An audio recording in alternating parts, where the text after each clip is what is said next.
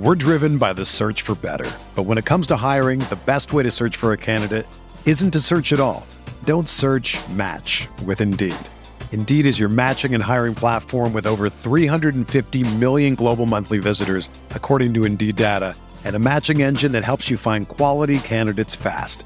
Ditch the busy work. Use Indeed for scheduling, screening, and messaging so you can connect with candidates faster. Leveraging over 140 million qualifications and preferences every day, Indeed's matching engine is constantly learning from your preferences, so the more you use Indeed, the better it gets. Join more than 3.5 million businesses worldwide that use Indeed to hire great talent fast. And listeners of this show will get a $75 sponsored job credit to get your jobs more visibility at Indeed.com/Blue Wire. Just go to Indeed.com/Blue Wire right now and support our show by saying that you heard about Indeed on this podcast. That's Indeed.com/Blue Wire. Terms and conditions apply. Need to hire? You need Indeed.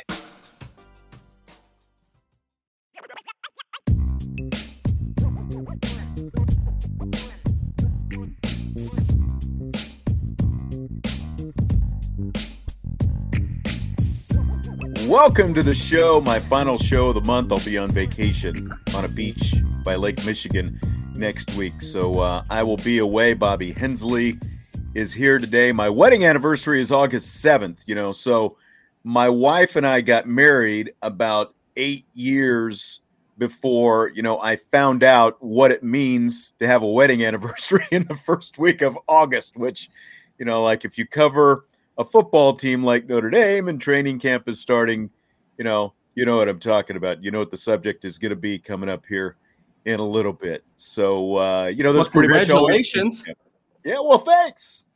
So I'm surprised she put up with you that long too. It's a couple of weeks away, but, again, we've got to celebrate, at the end of July before all that stuff comes around. And who knows? I mean, we do have the training camp schedule, and I'm looking. And actually, our anniversary is on a Sunday this year, but it's like you don't go out on Sunday night, kind of thing. You can. I mean, you can make it your own holiday. But yeah, that's right. He is Bobby Hensley. I am Sean Stiers. For all you, all of our YouTubers, we are, I hope that you're happy because we actually started closer to 6 o'clock tonight as opposed to 6:05, 6:06. We got it going. Anytime I show up on time is a good day for everyone. That's right. And I mean, if people knew the backstory with that, I mean, there've been some times, but we're mid-July, baseball all-star break, and second half of the season actually getting started today. NFL training camp started, all that, but we're coming out of, yesterday was pretty much considered the deadest sports day of the year with Major League Baseball, the day after the All-Star break. But the ESPYs were last night, Bobby. Did you watch any of the ESPYs? No. I have a hard time with the ESPYs in general. I know it's an award show. I don't like award shows in general because I don't care who's voting on stuff. Like when it comes to movies, I like the movies I like. If it wins an Oscar, if it doesn't, who cares? Yeah. Same thing with music. I like the music I like. Does it win an award or win a Grammy? I don't care. Same thing with sports. Did I enjoy this game? Did my team play well? I don't care if somebody votes on it. The only thing that's kind of cool about the ESPYs is you get kind of a year in review of what's happened in sports, stuff you might have forgotten about. That's the only part that's worth any point of watching. Other than that, we've already watched the games. Why revisit? You're probably right about that. Had a question. What year for my anniversary? 1993. So this is year 29 she has put up with me. One more, we hit 30. We've got to do something big next year, but we'll get to that. That means go ahead. The 30th anniversary of Notre Dame beating Florida State next year then. That's true. I can tell you exactly where I was when I watched that game. I can tell you exactly where I was the next week when I watched Boston College. Glenn Foley and Boston College, Tom Coughlin. That's right.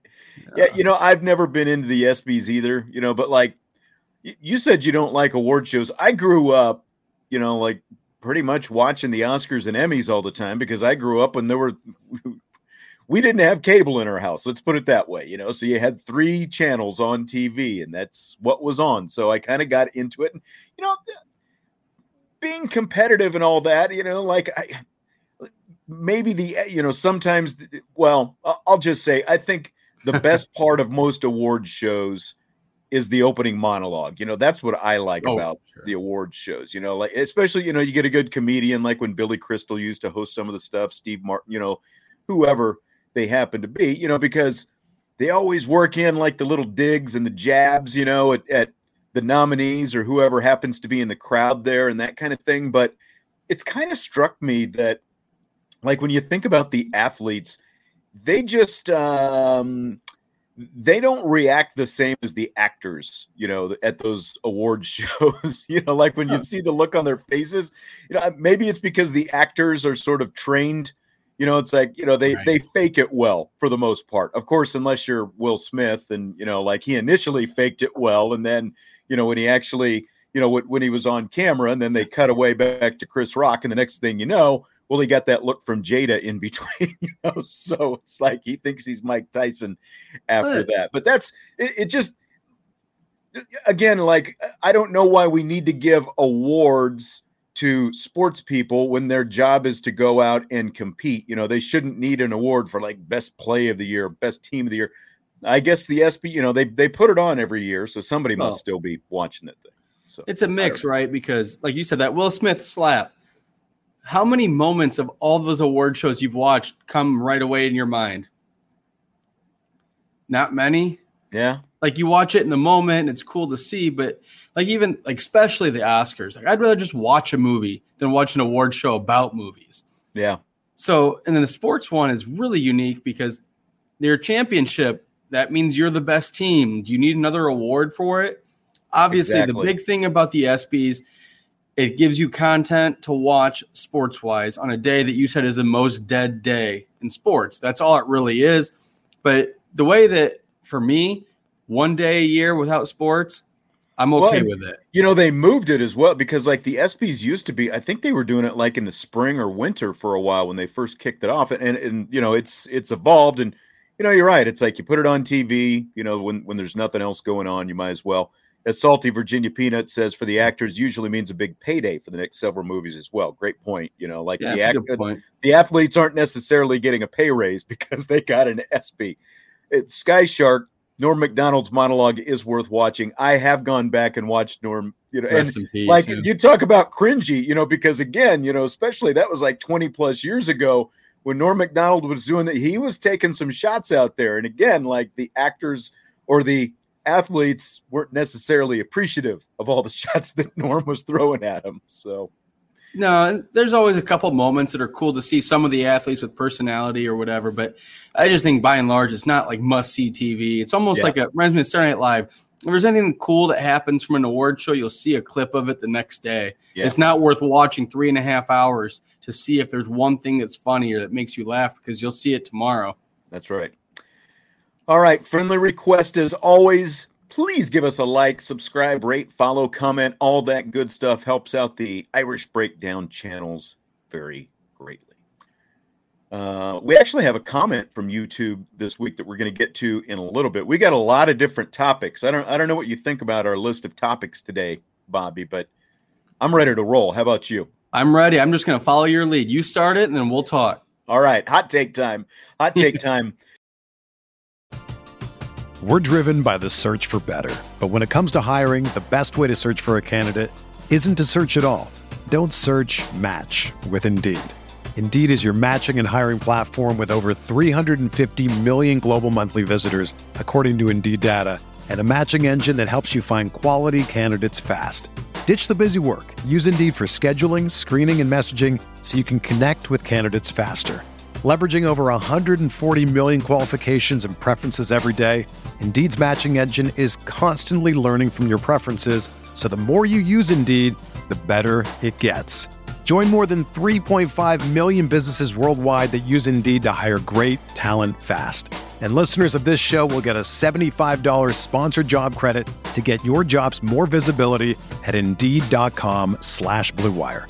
Just go to Indeed.com/Blue Wire right now and support our show by saying that you heard about Indeed on this podcast. That's Indeed.com/Blue Wire. Terms and conditions apply. Need to hire? You need Indeed. When you need mealtime inspiration, it's worth shopping Kroger, where you'll find over 30,000 mouth-watering choices that excite your inner foodie. And no matter what tasty choice you make, you'll enjoy our everyday low prices, plus extra ways to save, like digital coupons worth over $600 each week. You can also save up to $1 off per gallon at the pump with fuel points. More savings and more inspiring flavors make shopping Kroger worth it every time. Kroger, fresh for everyone. Fuel restrictions apply. Bobby, do you watch any of the hot takers on TV? Speaking of what you watch or don't watch, I have a hard time with that as well. If I'm really bored, I'll leave it on in the background. But by and large, I don't need someone else's opinion. You watch sports. All of our commenters watch sports. They already have their thoughts. It's sometimes I like hearing about why they think that way. Maybe I can understand the other side or soften my thoughts. But we already all have our thoughts. So I don't understand the big alert of watching people, except for during the day on like the big networks. It's really cheap television to produce. It's unique content. But I think, like I said, everybody in our comment section has opinions. We all have them. So I don't need somebody else's that it's not, again, must-see television. I don't religiously watch. Yeah, I stay away from it as well. You know, like I watch Good Morning Football, NFL Network every morning. You know, that's not hot takes. It's basically, it's a football talk show. Yeah, it's a lot of fun, light, but they're talking about football still. Especially on a Monday through on a Friday, recapping the week and previewing. But even Wednesday, that can get dull. Yeah, like the closest thing to a hot take show that I watch is PTI. That like I still watch that. But even that, I like the fact that they've got the topics on the side of the screen because, I'll turn it on, I'll scan the topics, I'll forward to the top, I'll forward past, like the 3 NBA questions that seem to start off every show these days. I'm glad we're getting closer to NFL season, but that's about it, is PTI. And even that's not quite, it's not like Stephen A and all that kind of stuff. Sometimes I feel like ESPN or the mothership, as it's called other places, they put I feel like somebody in the morning produces their topics for the day and every show has to talk about them in a certain order. And sometimes the topics just are, it seems like there's an agenda there to promote their own, whatever sport they have on the network that they're going to be having. So it's hard for me to enjoy a hot take and then, they're arguing on purpose. Neither one of them probably care about either side. They just don't want to agree because that's bad television. Yep. Colin Cowherd's always been a hot take artist. I never really cared to listen to him. But the radio station I was at before this, his show was on before my show, so I listened to him a little bit more than, I used to. Just like with everybody, some stuff you might agree with, some stuff not. But, he's always pretty much been, like a radio show hot take artist because whether he actually believes everything that he says or not, he gets a lot of aggregation. And that's typically like where I see – the hot takes is not on the show itself, but the aggregation afterwards, either the social media or, like somebody grabs it and then writes a story about it, that kind of thing. And you see it after the fact. Well, and that's what I remember Colin Cowherd. I used to listen to him when I was driving to college. I mean, that's how long he's been around.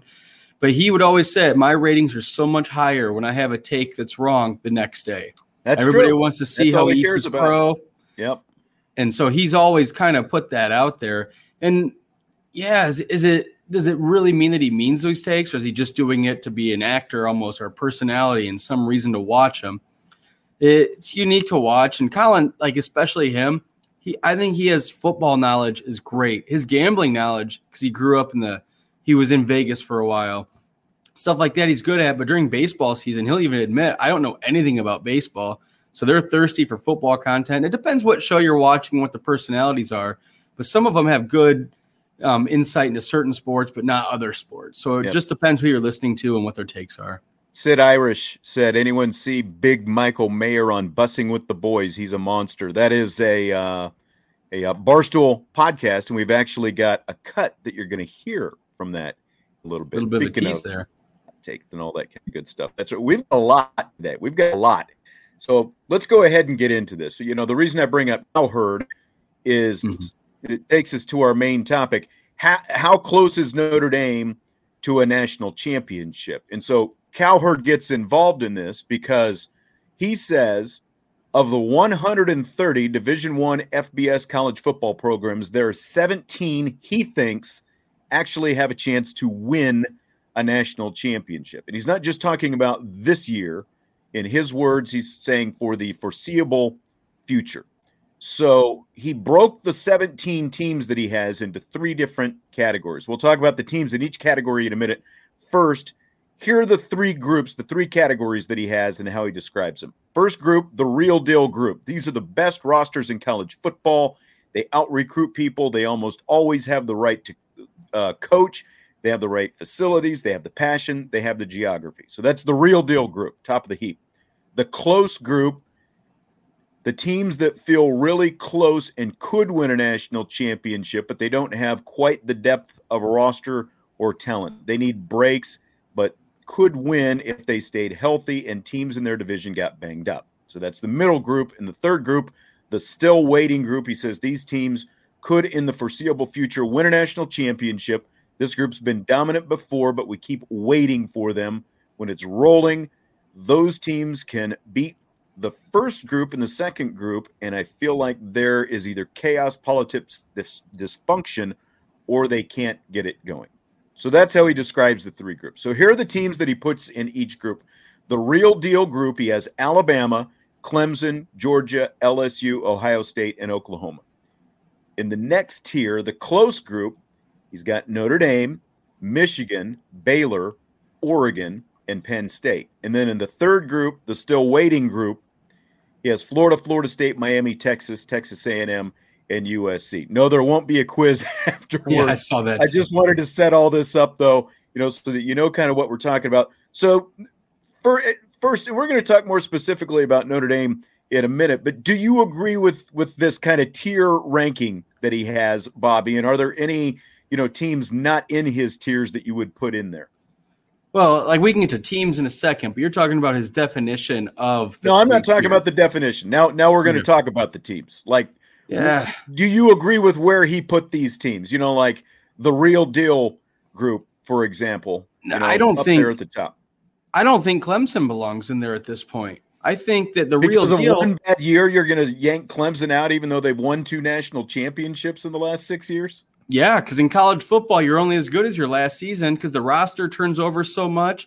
You still have the same coach in place, obviously, and the same facilities, but they weren't good enough for long enough for me to be in that conversation. I think they belong in the next group down, but there was nothing about last year that says they're still in that level or trajecting up. All you saw them was crash hard. And I can see what you're saying. I think this year, though, is going to be a big year for them. Sure, absolutely. That's what if they can bounce back you're talking about this year. Current blue bloods, current favorites, I don't put them anywhere near that level. And I understand you're saying they had basically success.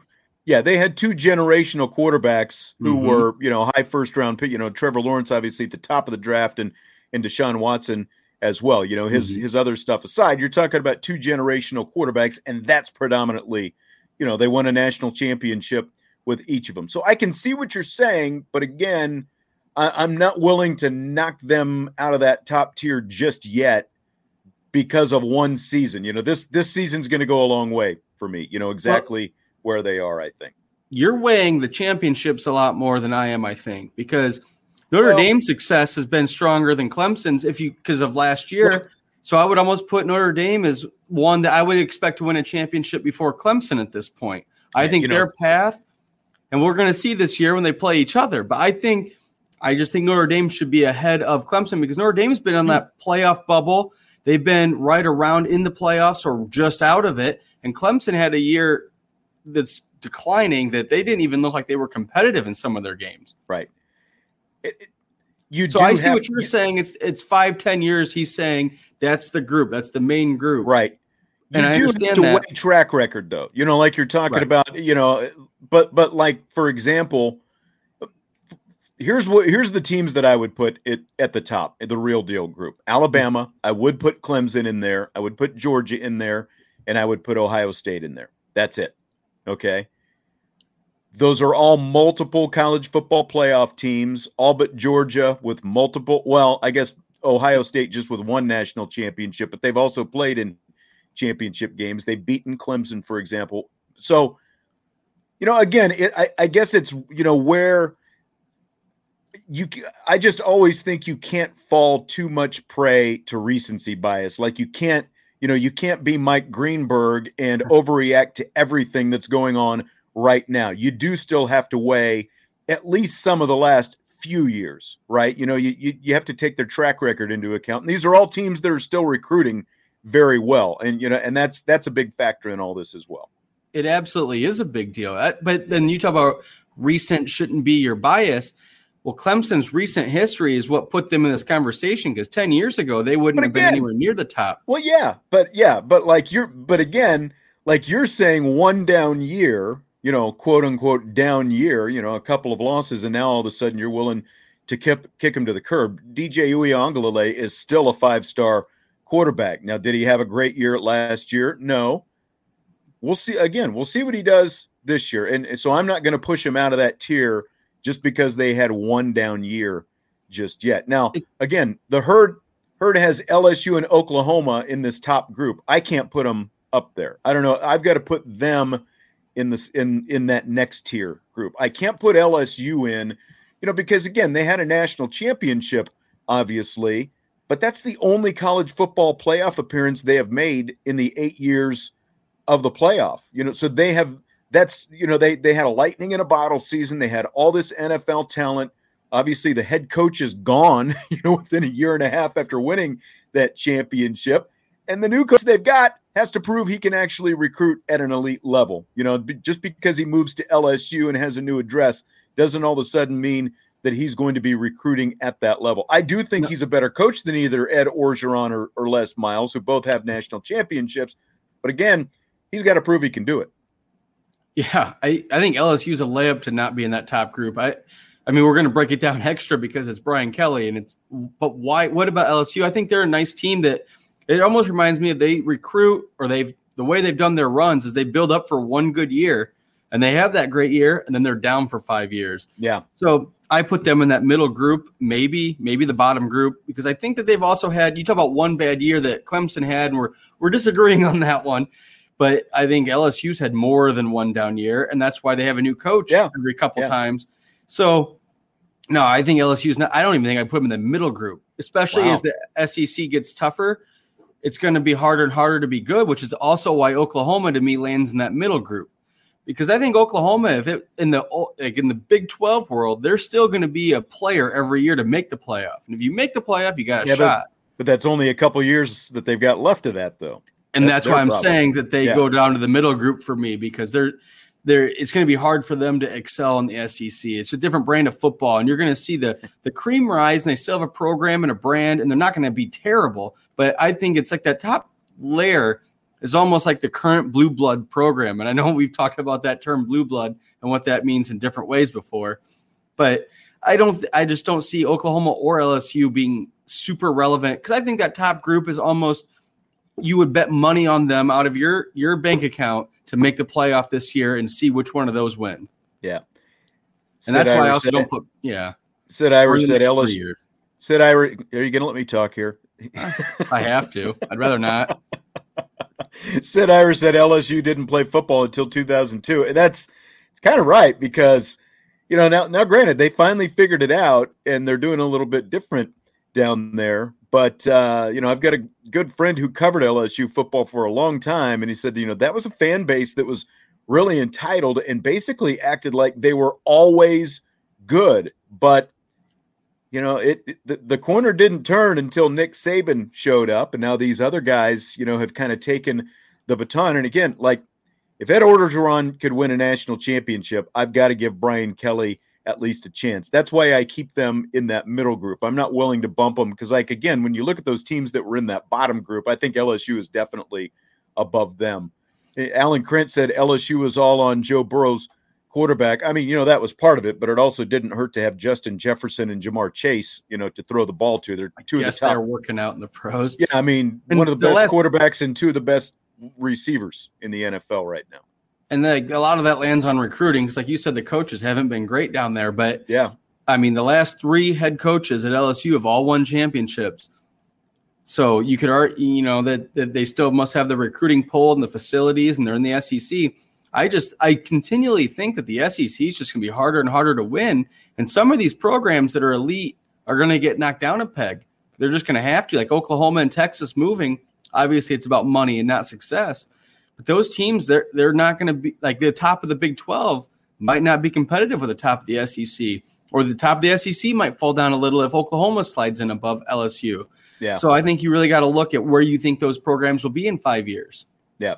See, and I can't put Oklahoma any farther above Notre Dame in this group because, I mean, Oklahoma's done well in the Big 12, like you said, but now they're going to the SEC here. They've got a new head coach as well. And, they've made 4 trips to the college football playoff, but they haven't even, they've not won any of their semifinals either. And, a big part of why they got there is because of the conference. Well, they've had talent, don't get me wrong, but I just think it's going to be a lot tougher for them in the SEC. And again, I can't put them above Notre Dame, like if we're tiering this thing, like Herd did. You're putting tiers out. I'm very curious. Let's get very specific. If you have to rank in this process, Notre Dame, LSU, and Oklahoma, how do you rank those 3? What order do I put them in? Yeah. As of today, based on everything, I would go Notre Dame. Mm-hmm. I would go. Now, this is as long as Oklahoma's still in the Big 12. I would go Oklahoma, and then I would go LSU. But once Oklahoma moves to the SEC, I would put LSU above them, though. Okay. See, I think Oklahoma's still enough of a brand, and they'll find their feet in the SEC, and I think they'll still be better than LSU. I know it's based on we're just talking about fantasy kind of because it's 5-10 years down the road here, but I just think the Oklahoma program will settle itself in the top tier of the SEC. I saw that comment. If Ed Orgeron won a national championship, I have to at least give BK a chance. Sean Steyer's a.k.a. the new Stephen A. Smith. That's like, I mean, can you disagree with that, though? But do you disagree? Like, Ed Orgeron doesn't even have a job right now, Right. There is no universe where Ed Orgeron is a better coach than Brian Kelly. He might have been moderately, a little bit better recruited for a window. But again, like when you look at the bulk of those guys on that roster, most of those guys came from Les Miles, so. Well, and Orgeron himself, they tried to get rid of him. They couldn't find any better, so they just promoted him from intern coach to coach. He didn't recruit all those kids. He didn't bring in that whole roster of all those players. He wasn't there long enough to build the program because he was so bad at coaching. He got his championship and he got out. Right. He might be the worst coach to win a championship. So again, you moved LSU way down. I've got Notre Dame in that middle group. They're still knocking at the door because of what you talk, and especially now, with the way recruiting is, I kind of keep them in that middle group. They're knocking on the door. They're getting to playoffs. They've obviously, the next step is the recruiting, and hopefully that gets you over the hump, closing the gap like we've all been talking about for so long. Cowherd has Baylor, Michigan, Notre Dame, Oregon, Penn State all at the same level. There's no universe where Penn State is on the same level as Notre Dame right now. I'm sorry. They're the next tier down. They can't even win their own division in the Big Ten. They're not national championship contenders. Michigan, they've been to the playoff once. Look at their recruiting. It's a one-off. I've got to put them the next tier down. Baylor is the next tier down. Oregon, sort of at the bottom of this middle tier. I can see them, especially when you consider what's on the next tier down. I do think that Oregon is above them. But again, like when you look at recent history, it's not like Oregon has really been a true national contender by any means. They haven't won any big games lately. No, I think Oregon's a nice little program, but also with what they're losing in the Pac-12, I don't know where they can play to be competitive. And out West in general, since the playoff era, has not had success in the playoff. Washington's made it. You could almost put Washington in the bottom group, but Oregon, I think they can recruit. They have the facility. Have they had the right coach in place? Have they, the climate, is it right? I don't understand why they're up so high, but they're the one that in that group that you mentioned that could be comparable to Notre Dame in terms of having good seasons, having a shot at the playoff, and you expect them to be, even on their worst year, being pretty good.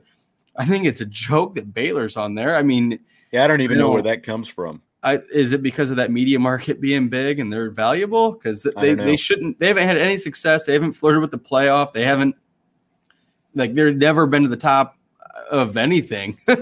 Right. So I don't understand. They'll be better in the Big 12 now that Texas and Oklahoma are leaving. So, but what does that mean? Just by default. But then again, you also have Cincinnati coming in, and Cincinnati is a team that, again, like when I look at these bottom tier teams that he had, Florida, Florida State, Texas A&M, I'd at least put Cincinnati in the mix with those teams right now. In that bottom tier, they just made the playoff. They're going to the Big 12, and Luke Fickell stayed around, and they're still recruiting right now. Okay, but if you want to talk about Big 12 and success, what they're going to have left over, I'd put Oklahoma State in one of these groups over Baylor.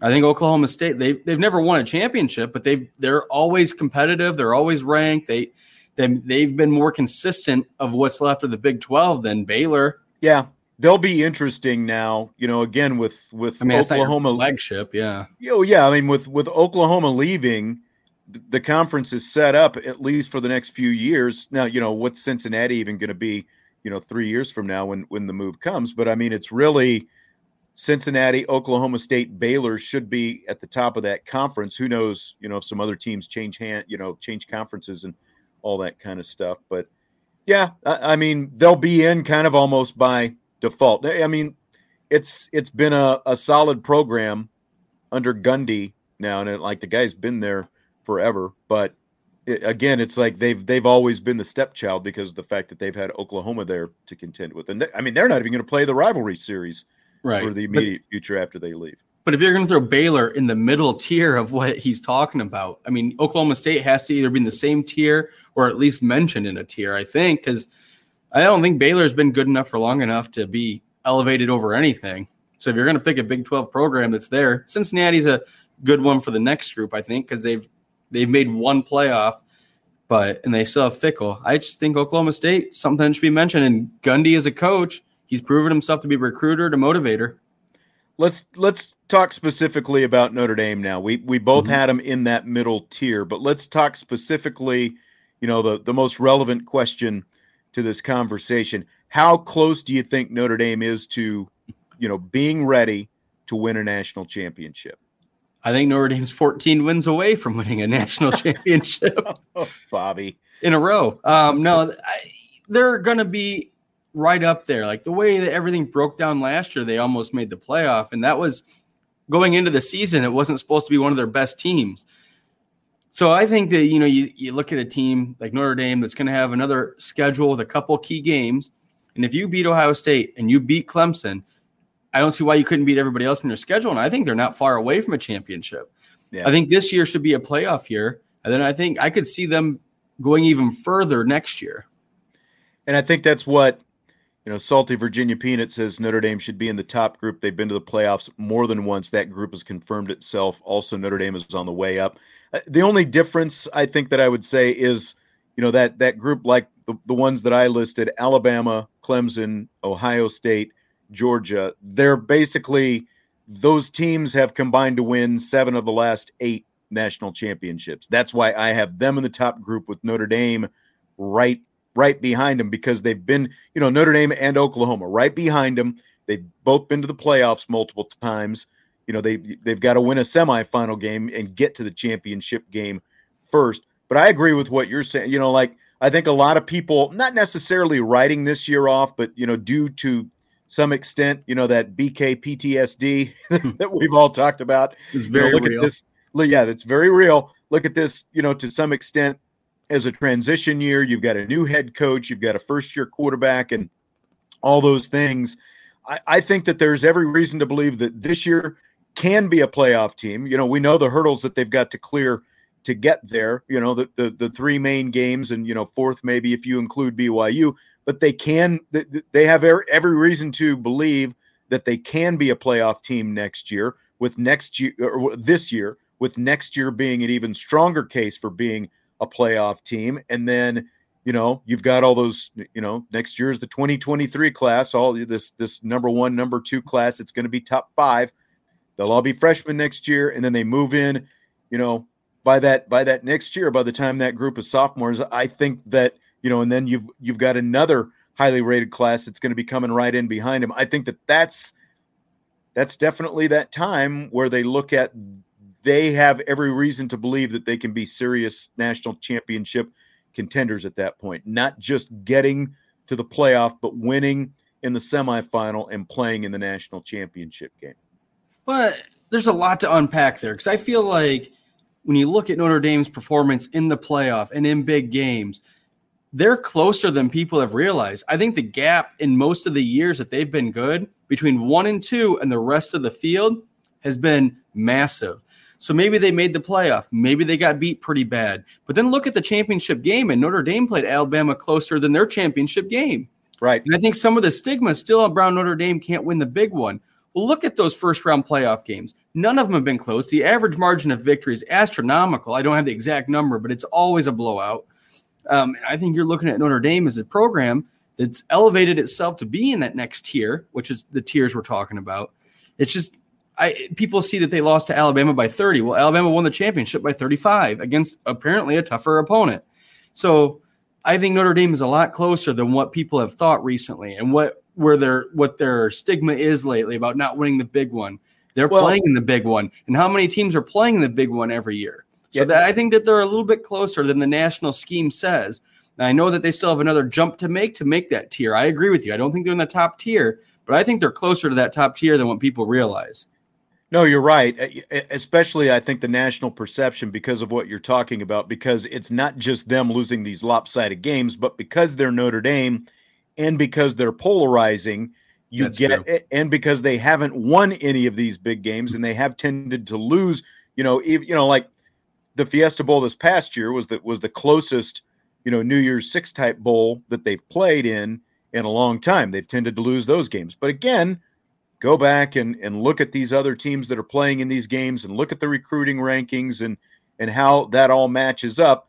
That's why you've got to believe now that Notre Dame is going to be legit the way, Marcus Freeman has run things, the way Marcus Freeman, is putting together these highly rated recruiting classes that Brian Kelly, said that he couldn't reel in. And that's, that's going to be the difference ultimately. I think that's what it's going to come down to. That's how they're going to, if they're going to start actually not just competing in those games, but winning them, it's all going to come down to what's taken place, out on the recruiting trail. Well, and you're right. They've turned the corner as a program, I believe, when they beat LSU in a bowl game. It was an SEC team that was a pretty good SEC team, LSU, which it's funny that they keep coming up.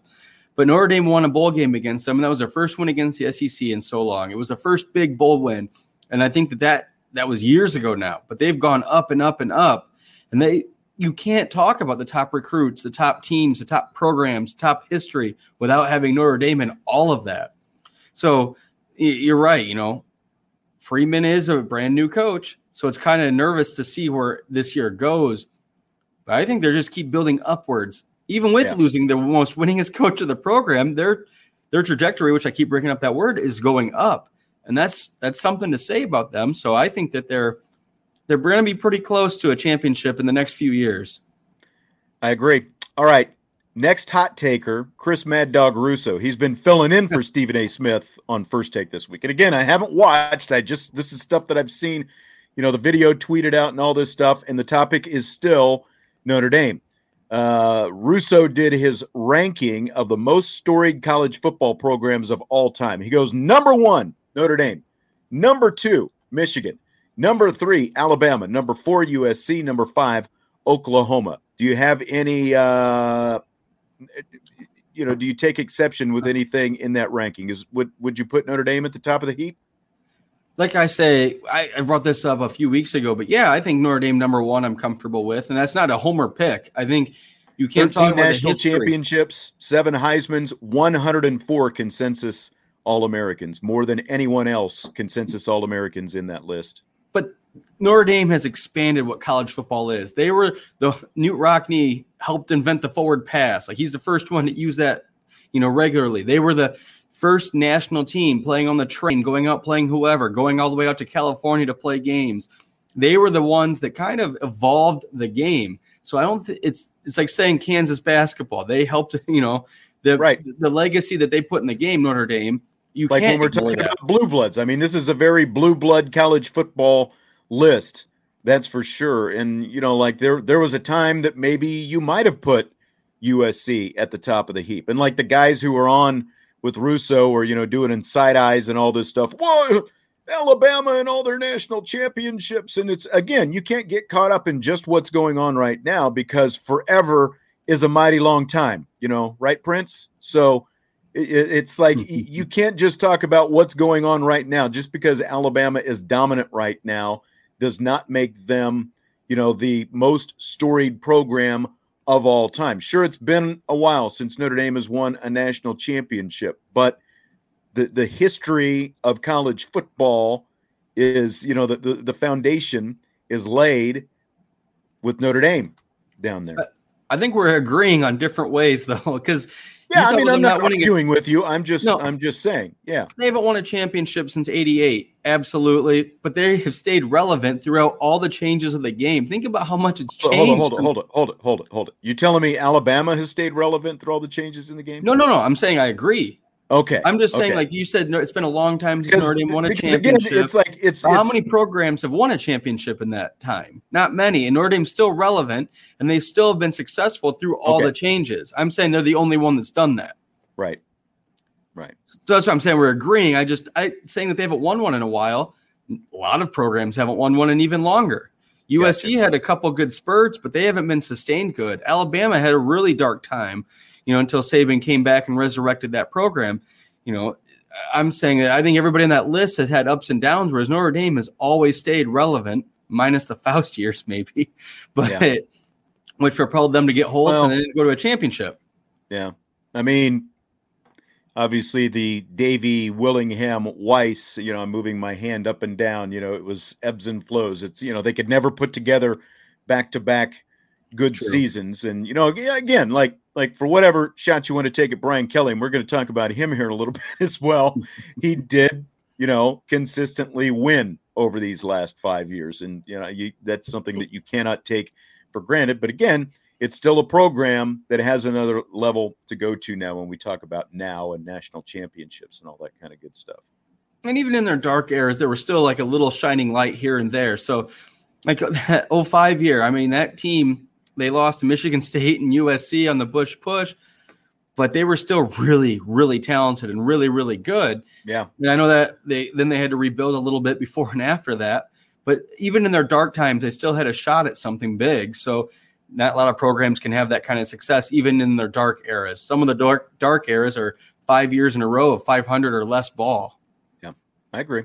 All right, another topic for us. And once again, we're sticking with Notre Dame. This one, okay, so Netflix has a documentary coming out. It's called Untold, The Girlfriend Who Didn't Exist, The Story of Manti Te'o. It's coming to Netflix a little bit less than a month from now, August 16th. Before we get to our thoughts on that, here's the Netflix trailer. This is just the audio, so you're obviously not going to be able to see their faces, but you will hear comments in this trailer from Jack Swarbrick, from Manti Te'o himself, and the young man who pretended to be Te'o's girlfriend, Lene Kakua. All right, so you ready, Bobby? Yeah, fire it up. Here we go. Manti Te'o had an absolutely astounding senior year. His grandmother and girlfriend, Lene Kakua, had died the same night. He dedicated his season to them. It was an amazing story. I mean, they were with me, I miss them. One problem, his girlfriend did not exist. I don't think anyone can appreciate how big a story it became. This was a very sophisticated hoax, perpetrated for reasons we can't understand.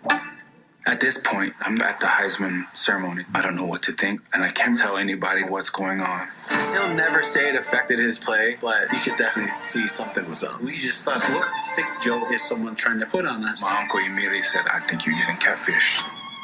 Right. Ready to roll, Matt? Yeah.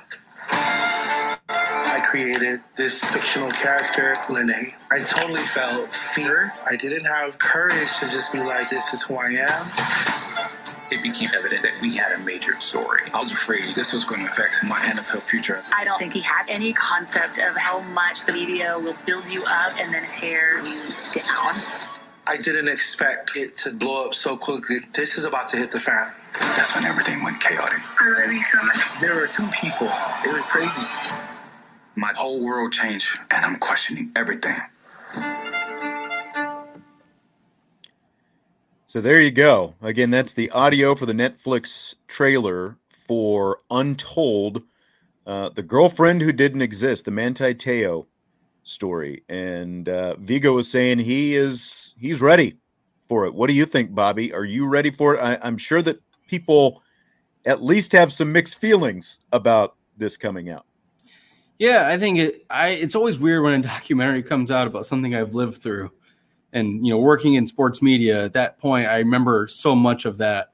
So, but yeah, it's always nice. It's such a unique story. It was a sign of the times almost, because catfishing was now becoming a thing. And I didn't either. When that story broke, it came out on Deadspin that night. I was in my kitchen getting dinner ready. And then all of a sudden, it's all over the place. And the next thing you know, within like an hour and a half, I'm sitting at a press conference over at the Goog, and Jack Swarbrick mentions catfishing. I had never heard that term before. I had no idea what that was before. And it turned out, I think as he said, there's a whole series on, I think it was on MTV or VH1 or something like. There was a whole series about catfishing. I had no idea what it was. Right. Well, I don't think Jack Swarbrick knew what it was either until that day, probably. That documentary, just the story just has so much meat on it. Like there was one guy, I can't remember his name. He played for the Cardinals in the NFL. And I remember he came out with like, oh, I know they're real. I've talked to them too. And then he got real quiet afterwards because obviously he had gotten catfished as well. Manti Te'o was just a star. And like for him to get tripped up and mixed up in a catfish and the way it all turned out, it's one of those situations. Like you said, you knew exactly where you were when you heard about it. Yeah. I was at my bowling league that night. I remember exactly where I was. And anything that has that kind of moment to it where you remember where you were, I think who doesn't want to see a little bit of a documentary about it? Depends how long it is. You might not stay through the whole documentary, but it'd be kind of cool to see. And especially that he's being interviewed as part of it. Like, how was he involved? I'd like to go back and get his like day by day process of that whole situation, that whole timeline. Yeah. So maybe it will be some unique new steps. We all know the story. It's not old anymore. And that's why I think, it would be one thing if Netflix, like what you want in a documentary is you're going to learn something. You're going to, see, things that maybe you haven't seen or heard before, and that they're actually going to, dig in on both sides of this and get to the actual truth of the matter. Because there's still, and I just put up a comment. There are still people who think that Manti, maybe he wasn't completely, fully in on this, but that, he kind of knew what was going on and he played this up and that kind of stuff. I think, though, the fact that you've got Jack Swarbrick sitting in front of a microphone and a camera, you've got Manti himself, and then you've got the guy who, again, I don't know. I don't know the actual guys, the person who said he was behind it. Yeah, the person who was behind it. You've got all the players. Yeah, you've got the players on record on this thing. So that's kind of what I'm curious to see is what we find out that we didn't really know. Like what is the Lene person going to cop to?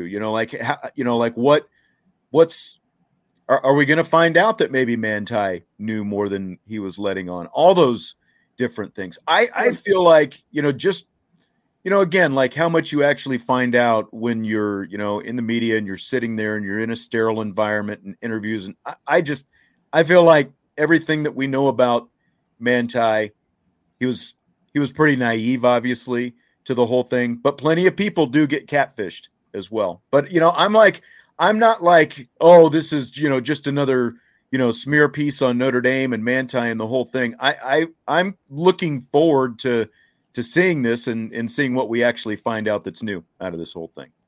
Yeah. Well, like you said, it's an issue, or it was, especially then, because like all of the FaceTiming and stuff that really got progressed over COVID, we didn't know all of that back then. So how hard is it to FaceTime with someone? And obviously he never did, or it was dark. It's interesting, and I want to know more about the timeline and see how honest everybody is, because he was gullible. You said naive. I would use the word gullible. They're kind of the same. It's unfortunate that he got tripped up by it and got mixed up in it, because he is the poster child of catfish now. When anybody 10 years later now, anybody hears the term catfish, we think of Manti Te'o, because it could have been any celebrity or any star. And even if he wasn't up for the Heisman, it wouldn't have been as big of a deal. It just all came together in this perfect tornado of stuff. And I want to see how the timeline works. And like, what was he really thinking when he was at the Heisman dinner? Because he had a legit shot to win it. I think he got second in the voting that year. And he had to have known at that point. And like you said, people like, I keep seeing comments talking about the Kyle Rudolph interview. I'm sure everybody knew something was weird, because how can you have a girlfriend and like you're around these people all the time and you've never seen them, never ever. So it'll be interesting to see the timing of it all, and see what players found out when. Players meaning in the documentary, like Jack Swarbrick. Did he just find out that day, or did he know before? And like, were they trying to figure out how to smooth the media over and move on past it, hoping it wouldn't come out? Or was there a threat that it would come out? And why did it come out when it did? Because it was a random Wednesday evening. Like, it just seems I'm more excited about the timeline and learning about the issue, because we all know what happened. He talked to somebody that wasn't real. Right. Well, and there's a lot of comments going through our YouTube chat right now, said something about, well, he was with a lot of other girls while this was going on. It's like that doesn't make it any less true. There are plenty of athletes who girlfriends who, find their way to other people at the same time if their girlfriend is not on campus, so that doesn't make him believing or not believing this any less true, just because maybe he was with somebody else in the meantime. And who knows, like, what the relationship was with the fake person, because maybe they were on a break, or maybe they got into a fight. So I don't think that holds any water into the situation. And we have so many comments flowing through right now, and everybody's saying that they remember where they were. It's just one of those issues that I think whether we agree, like it or not, it's captivating. And for some reason, it's held interest for this long. And Netflix is promoting it and making it into a bigger deal because there's still interest. It's still such a fascinating story. Right. And that's why I'm looking forward to seeing this and, kind of seeing everything laid out. He did some of the interviews and stuff like that afterwards. And it completely ended up overshadowing a great career and a great season for a true, for a linebacker, because even like Charles Woodson as a defensive player, when he won the Heisman, he was also primarily defense. You're right, but he was also returning punts and, doing that kind of thing. It's like Manti Te'o was just playing middle linebacker, and he was, like a classic, just, plug middle linebacker, an undersized middle linebacker. A slow one. As it turned out, slower, much slower than we ever would have thought. But, that was just a fantastic season that he had, and it was that defense that propelled that team into the national championship game. And all of this, again, very unfortunately ended up overshadowing what a great season he had. Just for him to end up in New York as a Heisman finalist, and he basically won every other award that a guy could win that year. He won like 6 or 7, awards besides being the Heisman runner-up that year because he had such a great season. And I don't think that, the story that went behind this had anything to do with him winning those awards or him ending up in New York as a Heisman runner-up. Well, this kind of piggybacks on what you just said about Notre Dame being the most iconic program in college football. If he's pulling down, LSU, is this as big of a deal as it is at Notre Dame because Notre Dame is such a big deal. And then, moving out of it, how do you move forward? Because he has to get razzed all the time, constantly. And I'm hopefully when he got to the NFL, his social media team, vetted everything he did. But right. I think he did everything right. Like, you're looking at a guy that had more egg on his face and was embarrassed. I can't imagine the level of embarrassment. And he ate his crow and said, I thought it was real and blah, blah, blah. Like, he was out front about it. At least he didn't just deny it or never talk about it. So it's also one of the reasons to watch a documentary is kind of for me to see, like, okay, here we are 10 years later. What does he feel about it now? What were his thoughts? How has he learned? And like, how did he get through that situation? Because once the situation exploded, it exploded. And he still had an NFL career, but yeah, I'd like to see what his thoughts were as he was going through it. Right. All right. We've got another Notre Dame topic now, as this has kind of ended up just being sort of a Notre Dame rapid fire tonight, but there's nothing wrong with that. I mean, the chat got going quickly once we started talking about that Manti documentary. And again, that's coming out on Netflix August 16th. So we've got, what, about 3.5 weeks, something like that. So, and they have that Untold series has several documentaries that are already on there. And do they? They always do a good job. Okay. I haven't seen that. August 16th is a Tuesday. Next day, Wednesday. There's going to be a usually practice how the calendar works. Notre Dame. Yeah, you're on that's it. Right. That's right. But I'm just looking to see like who's going to be on the show those next couple of days. So, all right. So we had this question the other day on YouTube. It came up like in when the show gets posted to YouTube and archived afterwards, people can still comment on the shows, on the videos on YouTube. Joe Blow, seriously, Joe Blow is the user's name. And he said, question for you. I've noticed such a difference between the departures of Coach Kelly and Coach Jarrett. Of course, Link Jarrett, the baseball coach he's referring to. Why has the Notre Dame fan base and media been so down on Kelly after leaving compared to Coach Jarrett? Jarrett left. Hold on. Jarrett left. Players and coaches subsequently left afterwards as a result, but it was nothing but congratulations and goodwill for him. Contrast that with Kelly, whereby it's been nothing but negativity and sour grapes. I fail to see how any of the two are any different except the length of time that Kelly was there. Okay, so hang on a second. Before we respond to this, I'm going to play the Michael Mayer soundbite that I teased earlier in the show. He was on a Barstool podcast, and he is talking with Will Compton. So here you're going to hear Will Compton ask Michael Mayer a question right off the top. Here we go.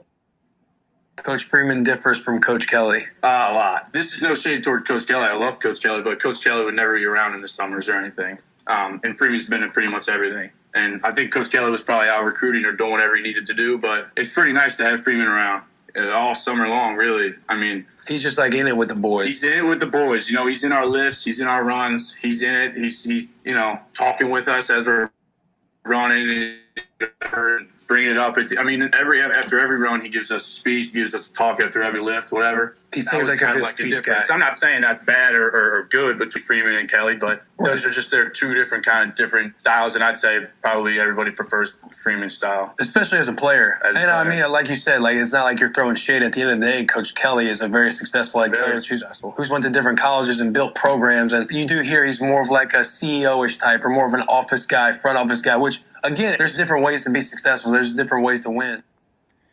Okay, so there you go. That's Michael Mayer with Will Compton, and you heard the question. You heard Mike. Well, you know what Michael Mayer said. Bobby, you're shaking your head. How would you respond to all of this? Well, first of all, he said besides the time of service to the team, right? That was his first. What's the difference besides? Well, that is a big difference. Brian Kelly was the winningest coach in Notre Dame history and left in cloak and daggers in the dark of night. And then he went to another program that's a lateral move at best. Whereas Link Jarrett left for his dream job, a place where he's been from, to get to the comparison between Jarrett and Kelly. He's always wanted to be at Florida State. That's an amazing job for him, an amazing opportunity. He built Notre Dame into something that made the playoffs that, hopefully sustains itself a little bit longer. But they also could have just been a team with a good run. And it's hard to have a good run and to make the College World Series. So he already did that. Good for him. But he wasn't here that long, and his dream job was never here. And he wasn't Brian Kelly. And then look at the way he left. Like Link Jarrett, we almost understand he left for a dream job, right? Okay. Kelly, he had his team meet at 7 a.m, right, for a 2-minute speech after it got leaked out by the media. Before. Yeah, that's right. And on a random day again, they're not even comparable, the two exits. One, it's like we wish the guy well because he's going to his dream job, and thanks for resurrecting a program that's been dead for 10, 15 years. Meanwhile, Kelly, he's leaving at the height of it, arguably when they're about to make their best run, and him leaving might still be a good thing. But yeah, the sour grapes come from the way he did it, I almost think. And the way he treated the players. I think that is the biggest part of it, the way he did it, because there was actually a window of maybe, when these reports started coming out, 10 or 12 hours where people were actually disappointed, that Brian Kelly was leaving. And then when all these things start coming out about the text and the fact, you knew he was staying out in California, to recruit is always the official answer, but he's out there playing golf as well, and doing all this, and then just what you said, the reports come out first, and then he texts the team, and then they're having this 7 a.m. meeting that lasts a couple of minutes. Yeah. Whereas, Link Jarrett was, much more upfront, forthright with his team, and there's also the fact that it's baseball versus football. I mean, it's like, oh, absolutely, the ultimate apples to oranges. The expectations are completely different because, Link Jarrett, it's almost like, football is scrutinized and overanalyzed 365 days a year. But, college baseball, especially at a place like Notre Dame, and where they had been down for so long, Link comes in, has a couple of good years. It's really, it's like a feel-good story that everyone can just get behind, when they win a little bit. And then it's like, oh, now his dream job is open, and he moves on for his dream job, and his family lives there and the whole thing. So there's a huge difference there. But even all that stuff aside, it's like, I talked about this on Monday's show, and that's where this comment came from. I'm sure because of some of the stuff that I was saying, the difference between Marcus Freeman and the way he does things and how Brian Kelly does, just listen to what Michael Mayer was saying. He can say it's not a shot, but just saying that it's a shot.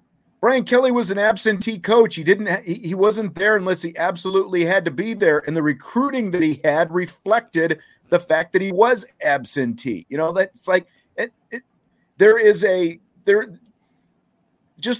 what you were talking about. You've got the all-time winningest coach in Notre Dame history, but at the same time, there were people who almost held that against him because of the way he acted. And, just look at the fact, if you're going to throw the media in there, I'm not going to speak for the media, but just my own observation and experiences. It's like, this is a guy who, when things went wrong, was never able to accept the blame for any of them.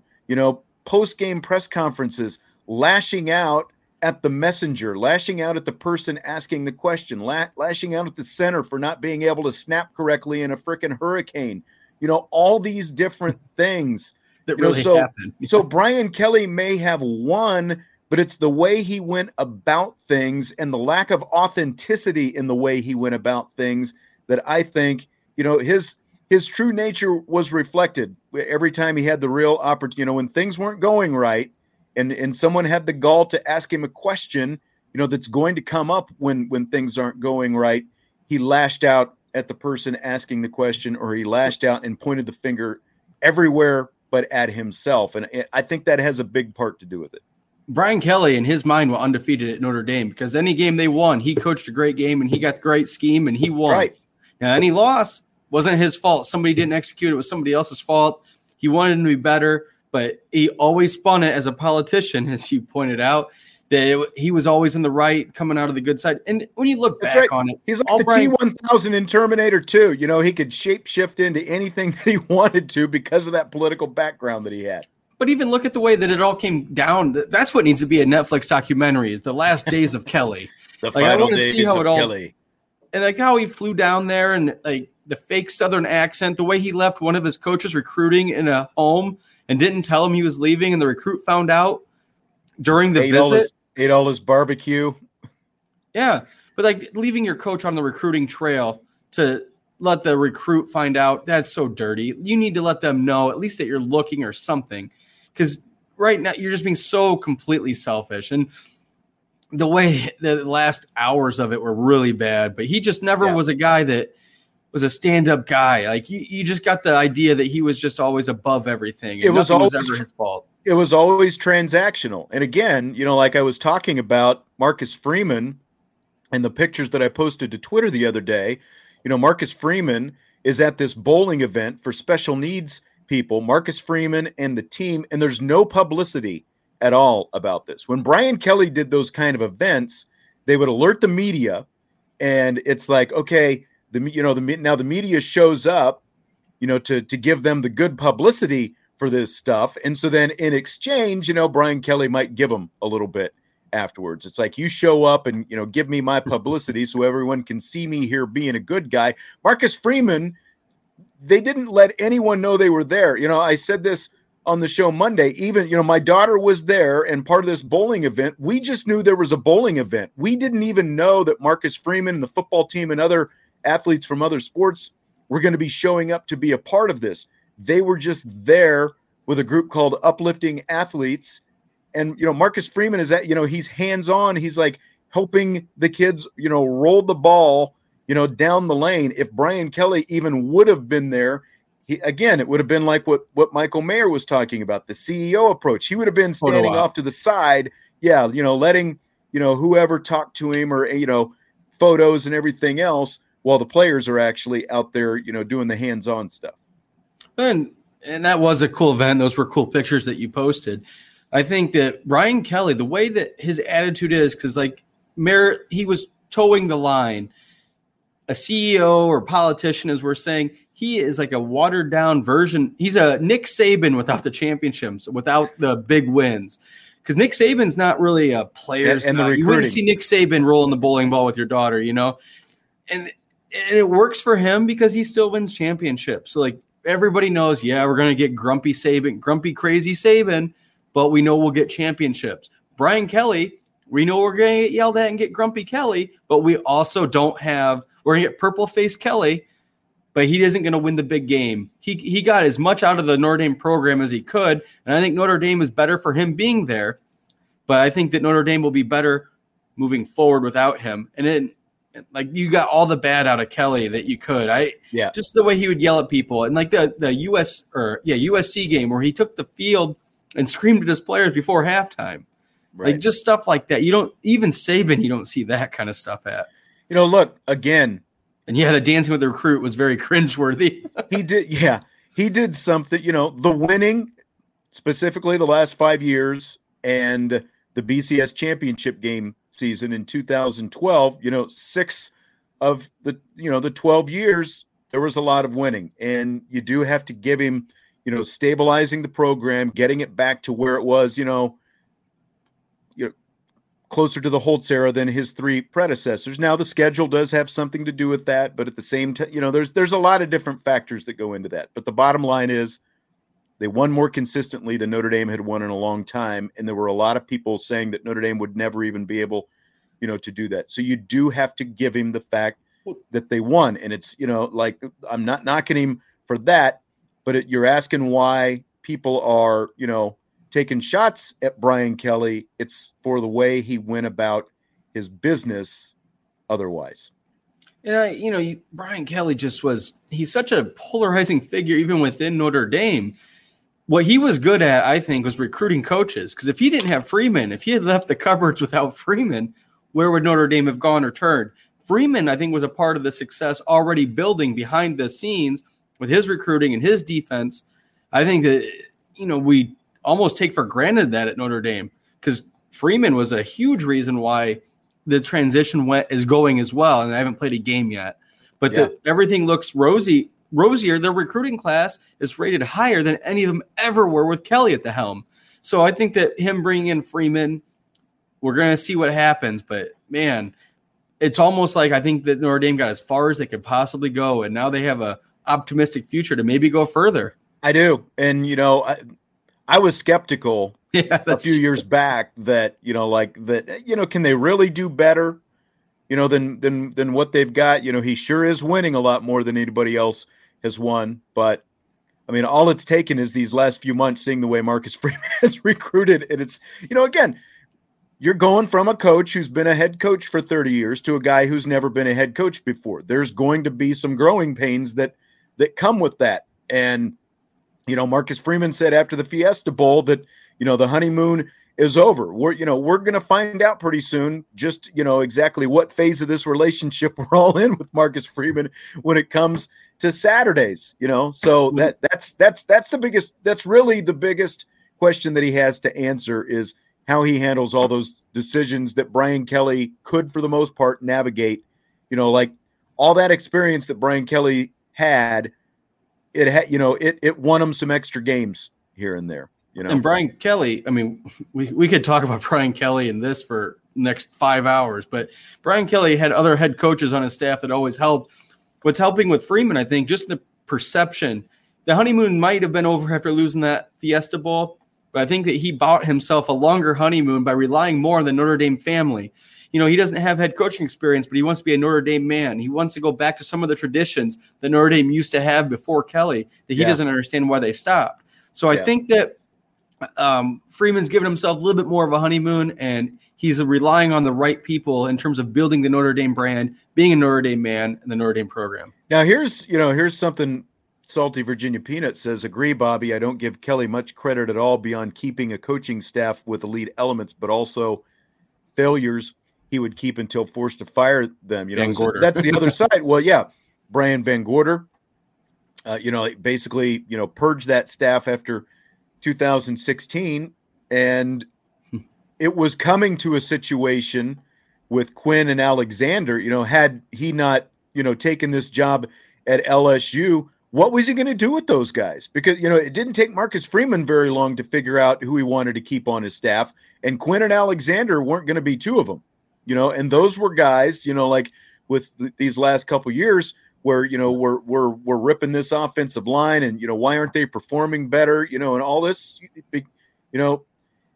Jeff Quinn was in a gots to go situation. And like when you hear, like recruits talk about Chancey Stuckey compared to Del Alexander. And again, it comes down to these relationships that we're talking about in recruiting. There is just a huge difference. Harry Heastand was never coming back if Brian Kelly was still the head coach, so that's part of it too. And, so there is, he's made some good hires along the line, but he's also, stuck to his guns with too much loyalty at times as well, and kept guys on who probably didn't deserve to be on the staff like those guys.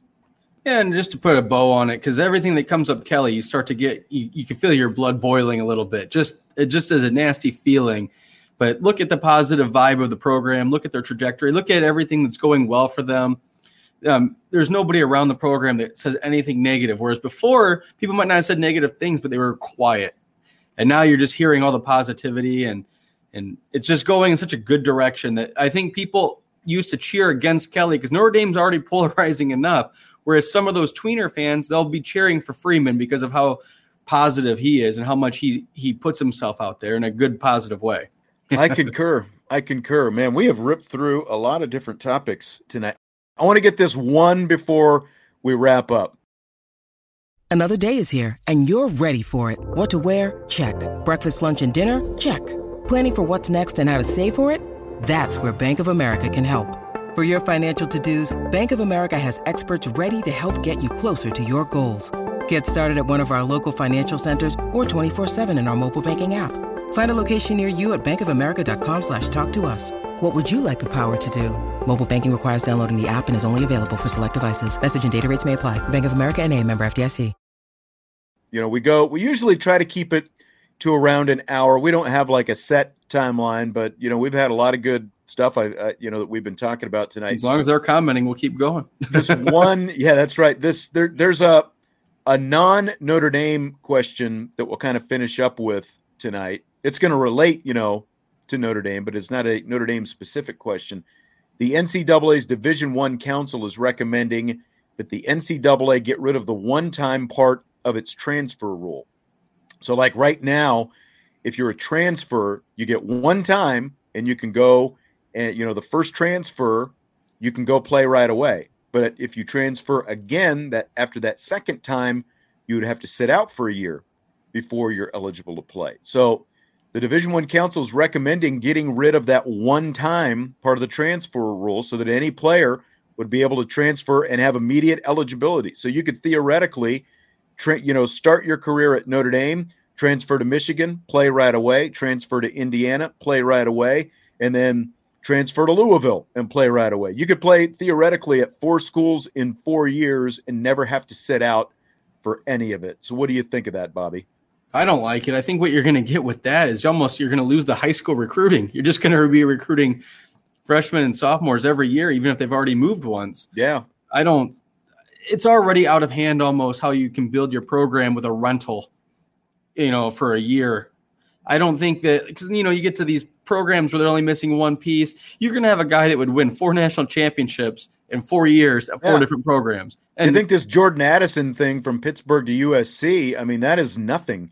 Like Jeremy, we just got a comment. This is free agency, and that's exactly what I was thinking. Like Lane Kiffin, was talking at SEC Media Days this week about, essentially it's like you're putting together it's like roster management. Basically, you've got a salary cap, or that you've got, talking about payrolls, and that's essentially what it's going to be. Like when you mix in, like with NIL being introduced, they needed to go the other way. Like, to me, and I think Brian and I have talked about this before, I felt like they needed to go the other way and reinstitute the you need to sit out for a year before you're eligible to play because of NIL and the fact that, schools could use it as an inducement, just like with Jordan Addison, to get him from Pittsburgh to USC. So instead of actually putting some restraint in the process, now you're just going to open it up and say, just go ahead. You can transfer as many times as you want and just keep on playing. When you had that topic, I thought that was a typo, because I was like, there's no way they would deregulate it even more to let them go wherever, whenever. Well, at one point, do they just transfer in the middle of the season and play the next week at another program at this point? I like the idea of them sitting out a year, unless I feel like there should be a caveat that if a coach leaves, there should be open to leave a program. Right. Because that's kind of not fair to a guy who might be a good throwing quarterback and they bring in an option coach and it's like, well, I'm stuck here now. But I think there needs to be a year out anyway, unless there's extremely crazy circumstances. But just to let it be a free market out there, why would you recruit any high school players? If you're a true freshman, if you're not starting your first year, you're going to transfer somewhere else anyway. Yeah. And be re-recruited. And the recruiting will never stop. So I think there needs to be some sort of tie to the player and the program. It feels like Notre Dame is in a little bit better place than a lot of these other schools because of the fact, where they are with the academics and stuff like that. Again, that doesn't make them like exempt from it, like it's never going to happen at Notre Dame. But it feels like because you have guys who are signing up, for the academics, they know what they're getting into and all these different things that maybe, because of the uniqueness of a place like Notre Dame, that maybe they might not be affected as much. But at the same time, it's just a whole different can of worms. And I can't believe they're opening it up. Like they're considering, it hasn't been approved yet, but they're considering opening it up like this. And, and like we keep hearing like, well, is the Power Five going to break away? And, all this talk with, all the conference realignment and, is it, do the football, programs just need to break away from the NCAA? Well, the problem with that is you still need some kind of oversight. You still need some kind of governing body to make rules like this. You can't just pull away and say, now all our problems are solved, because someone still has to put rules in place, whether it's the NCAA or anybody else. It's just that the NCAA keeps making horrible decision after horrible decision. So it's like, who has confidence in the NCAA at all right now? I don't think you'd find many shows of hands. You almost hope that they're like, yeah, it's been pressured for them to bring it up. And they'll say like, yeah, we're going to bring it up and talk about it and then never pass it. That's kind of what you're hoping for. But like you said, they've gone down the road of wrong decisions so many times. Each time they make a good decision, they make 2 bad ones, it seems like. So I think you're looking at a situation where they can't. There's no way they can just let anybody free. Like I say, how do you fix it? I say you go, like Sean said, you go back to a 1 year, you have to sit out. Because without this 1 year sitting out, they're going to transfer who was it from Clemson, their quarterback a few years ago that transferred in the middle of the season, and he didn't play is next place. Right. Kelly was his last name, I think. Yeah. Or something. The guy that got overtaken by Trevor Lawrence, basically. Right. Yeah. And so you need to have some sort of tie to keep them at the program. Otherwise, recruiting as a whole will collapse, because then you're going to have the MAC recruit high school, and then the big programs will recruit from the MAC, and then every year it's just going to be a feeder system within itself. And the only way you fix it, Kelly Bryant. Thank you. I think you just have to make them sit out or have some sort of penalty, or only allow so many scholarships to a program. And if you offer that scholarship to a program, you have to honor that spot for 3 years, even if the guy transfers. I don't know if that'll help anything, but they won't be able to take in as many scholarship athletes. I don't know if that would work, but it's something. There has to be some way to not just make it a free market. Tyler, it was Kelly Bryant, not Bryant Kelly. You were right the first time. It's like Bobby had the first name right, and I couldn't remember the last name. But a lot of Kelly in this episode. That's right. Tyler, that's very true. That's very true. Tyler with the assist. So, yeah, it's a bad situation. I have no idea what would spur the NCAA to think this is a good idea, because again, they already totally whiffed on NIL, and the anniversary of NIL. We just hit the 1-year anniversary of the adoption of NIL. It's a total train wreck, and doing this only makes it even worse. Like, they couldn't figure out, how to properly manage NIL, because they didn't want NIL, and the states ended up pushing it through to begin with. And so now you've got NIL, and it's, we just saw how it impacts things like transfers and, players being lured away. So the fact that they would look at that and have that in front of them just a couple months back, like with the Jordan Addison thing specifically, they'd have that as an example right in front of them. Now they say, oh, by the way, we're just going to open it up, and it's not just going to be a one-time transfer rule. It's just open transfer. It just makes no sense that they would decide to go that direction.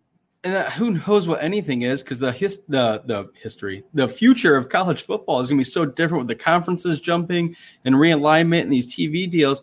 I almost wonder if they're just trying to leave themselves an out, so that if a guy's already transferred, he can transfer again if his school goes from a major conference to a non-major conference or leaves the NCAA. I just almost feel like they're leaving themselves loopholes, but while doing so, they're ruining recruiting and ruining the game. Yep. All right, well, we will go ahead and end it on that for tonight. A lot of great stuff. Appreciate all the enthusiasm in the YouTube chat tonight. Had a lot of great input going on there, and a lot of great discussion tonight as well on a lot of different topics. I hope we got someplace. We got somewhere. If not, we can just transfer. The next time we talk, Bobby, which will be 2 weeks from today, or at least on the show anyway, we'll be just a little bit more than 1 week away from the start of training camp. So we've got that going for us. Yeah. By then, the White Sox will be up in first place. You can always dream, right? We all can. All right. Have a great weekend. Have a great week. I'll be gone next week. Vince is going to be, I think, doing most of the hosting next week. I believe Bobby and Jesse and Brian, maybe Ryan, I don't know, will be contributing to some extent. And then I'll try not to get too sunburned and be back. That's right. Be back the week of August 1st, getting ready for the first day of training camp for Notre Dame on August 5th. Looking forward to that. Don't forget, hit that like button, subscribe, rate, review, all that great stuff. You help us out. Bobby, I will talk to you later, and talk to you all later very soon as well. Again, have a great weekend. Talk to you in a couple weeks. And don't forget, IB Nation Sports Talk will be back next week still.